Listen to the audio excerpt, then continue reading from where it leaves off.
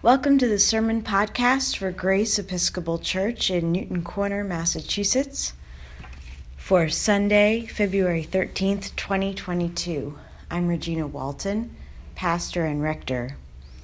The sermon for today is based on the Gospel of Luke, chapter 6, verses 17 through 26.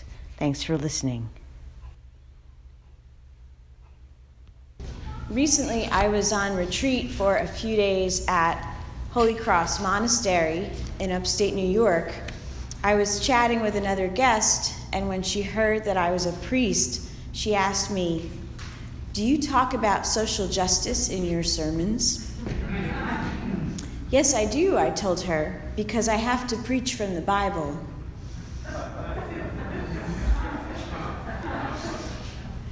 God's love for each of us requires our tangible acts of love for one another. On a large scale, this is called social justice. Justice is what love looks like in public, as Cornel West said.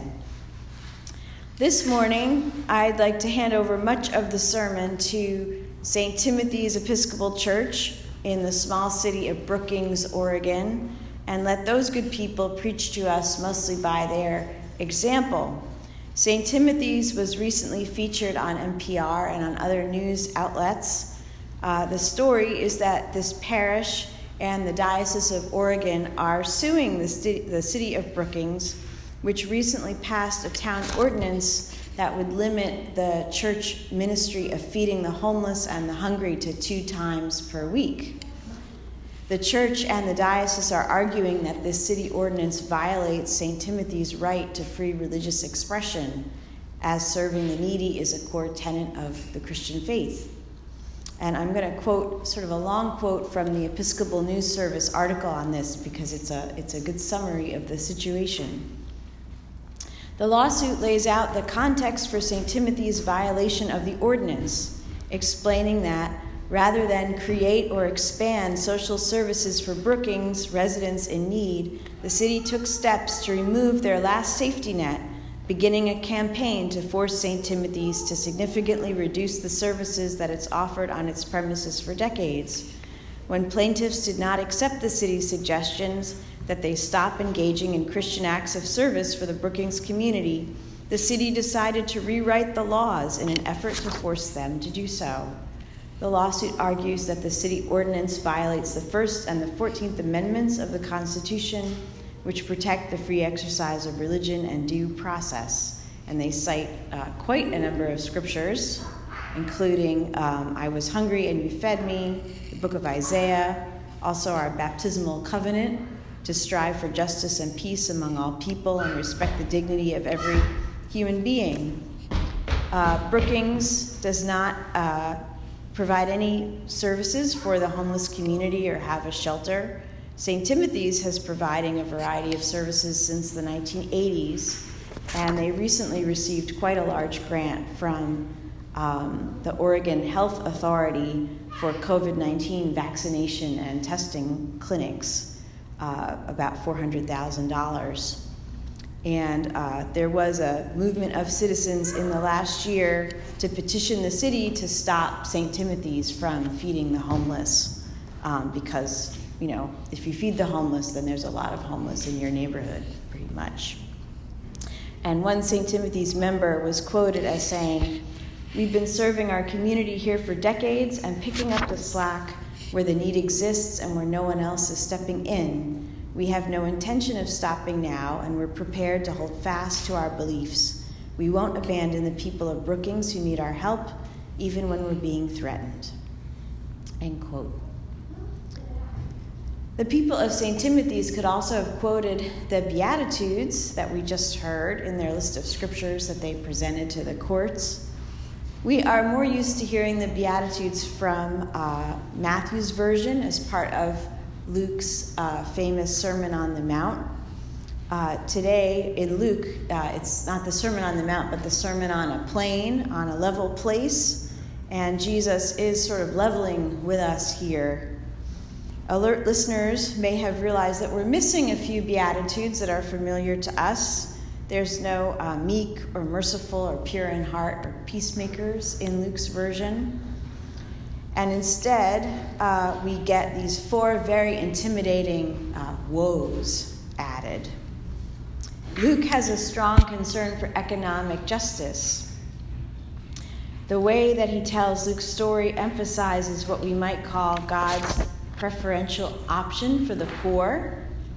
Where Matthew puts the emphasis on the life to come, Luke emphasizes that the kingdom of God is breaking into this world right now. And so we heard not blessed are the poor in spirit, but blessed are the poor. And not blessed are those who hunger and thirst for righteousness, but blessed are you who are hungry now. Blessed are you who are hungry right now. This gospel is for you. Which brings us to these woes, these harsh words. We might ask, what's so bad about being rich or full or laughing or receiving praise? I think the point of Jesus' woes is this: the Jesus following life always involves solidarity with the poor and with those who suffer. Even when we find ourselves rich, full, laughing, or spoken well of, the authentic Christian response is to still stand with those who are poor, hungry, grieving, or maligned. To follow Christ, who healed people, who fed them, who lived a life of radical simplicity and counseled others to give away their possessions, who had compassion on the crowds. To follow this Christ means to always set aside some of our wealth for the poor, some of our fullness for the hungry, some of our laughter for the grieving, some of our privilege for those who are scorned. How much room do we make in our own fullness for others' need? That's the question. We need to devote serious energy and prayer to answering these questions in our own life and in our own circumstances. Fortunately for us, the church has built in an entire season for considering these kinds of questions called Lent, which is nearly upon us, just a few weeks away. The solidarity with the poor that the Jesus-following life requires is both personal and political. We're called into relationship with those who are marginalized as individuals, and we're also called to witness and to fight on their behalf.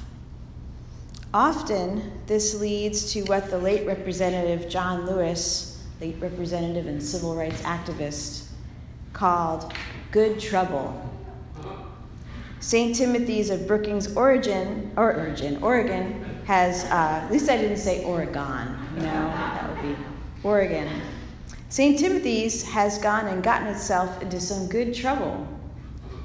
Their commitment to feeding the poor has led the city to try to legislate them from doing so. The simple act of feeding the hungry, stepping into the gap of governmental social services, which the church has done from its very beginning in the Roman Empire, is both a personal act and a political act. It's a sign of their solidarity with their food-insecure neighbors. It's a sign that this congregation is striving to live a life shaped by the Beatitudes.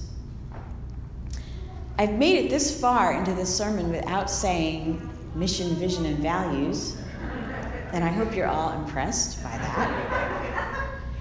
Our MVV statement is a reflection of our own congregation's desire to engage in service that is both more personal and more political than some of our recent patterns of outreach.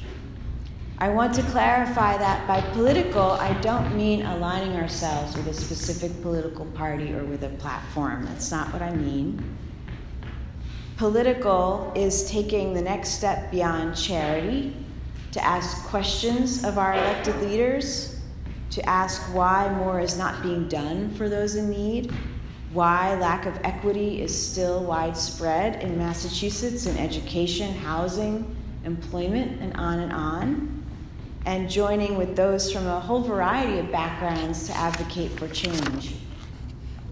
We wish to be more involved in a hands-on, direct, and personal way with the groups to whom we contribute financially out of parish funds. And we wish to be more a part of advocacy and speaking up for our neighbors on a policy level. What would it look like for Outreach at Grace to be both more personal and more political? What would we need to do more of? And what would we need to change? Change often causes anxiety in congregational life, but we need to be honest about the fact that we can't keep our systems and our procedures exactly the same and expect different results from the results that we've been getting. From our Jeremiah Project conversations, from Energy in Grace discussion group, especially this year, from many one-on-one conversations, I believe that we do have a shared goal across the congregation right now. And I believe that we at Grace wish to ultimately become just as troublesome to the status quo of pushing aside those in need as the people of St. Timothy's Brookings have been, and that we wish to become just as stubborn and persevering in reaching out to those who are vulnerable. I believe that we are united in our desire to be more of a public nuisance in the cause of good works and good advocacy for those in need and for those experiencing oppression. We do not yet agree about what changes need to be made for our congregation to become truly and wonderfully troublesome. But if we hang in there with each other, we will get there. If we hang in there with each other and we continue in conversation with a spirit of generosity, we will come to consensus on this, as we have certainly come to consensus on many challenging issues in the past few years. May God give us the grace to make some good trouble in our own day. In God's name, amen.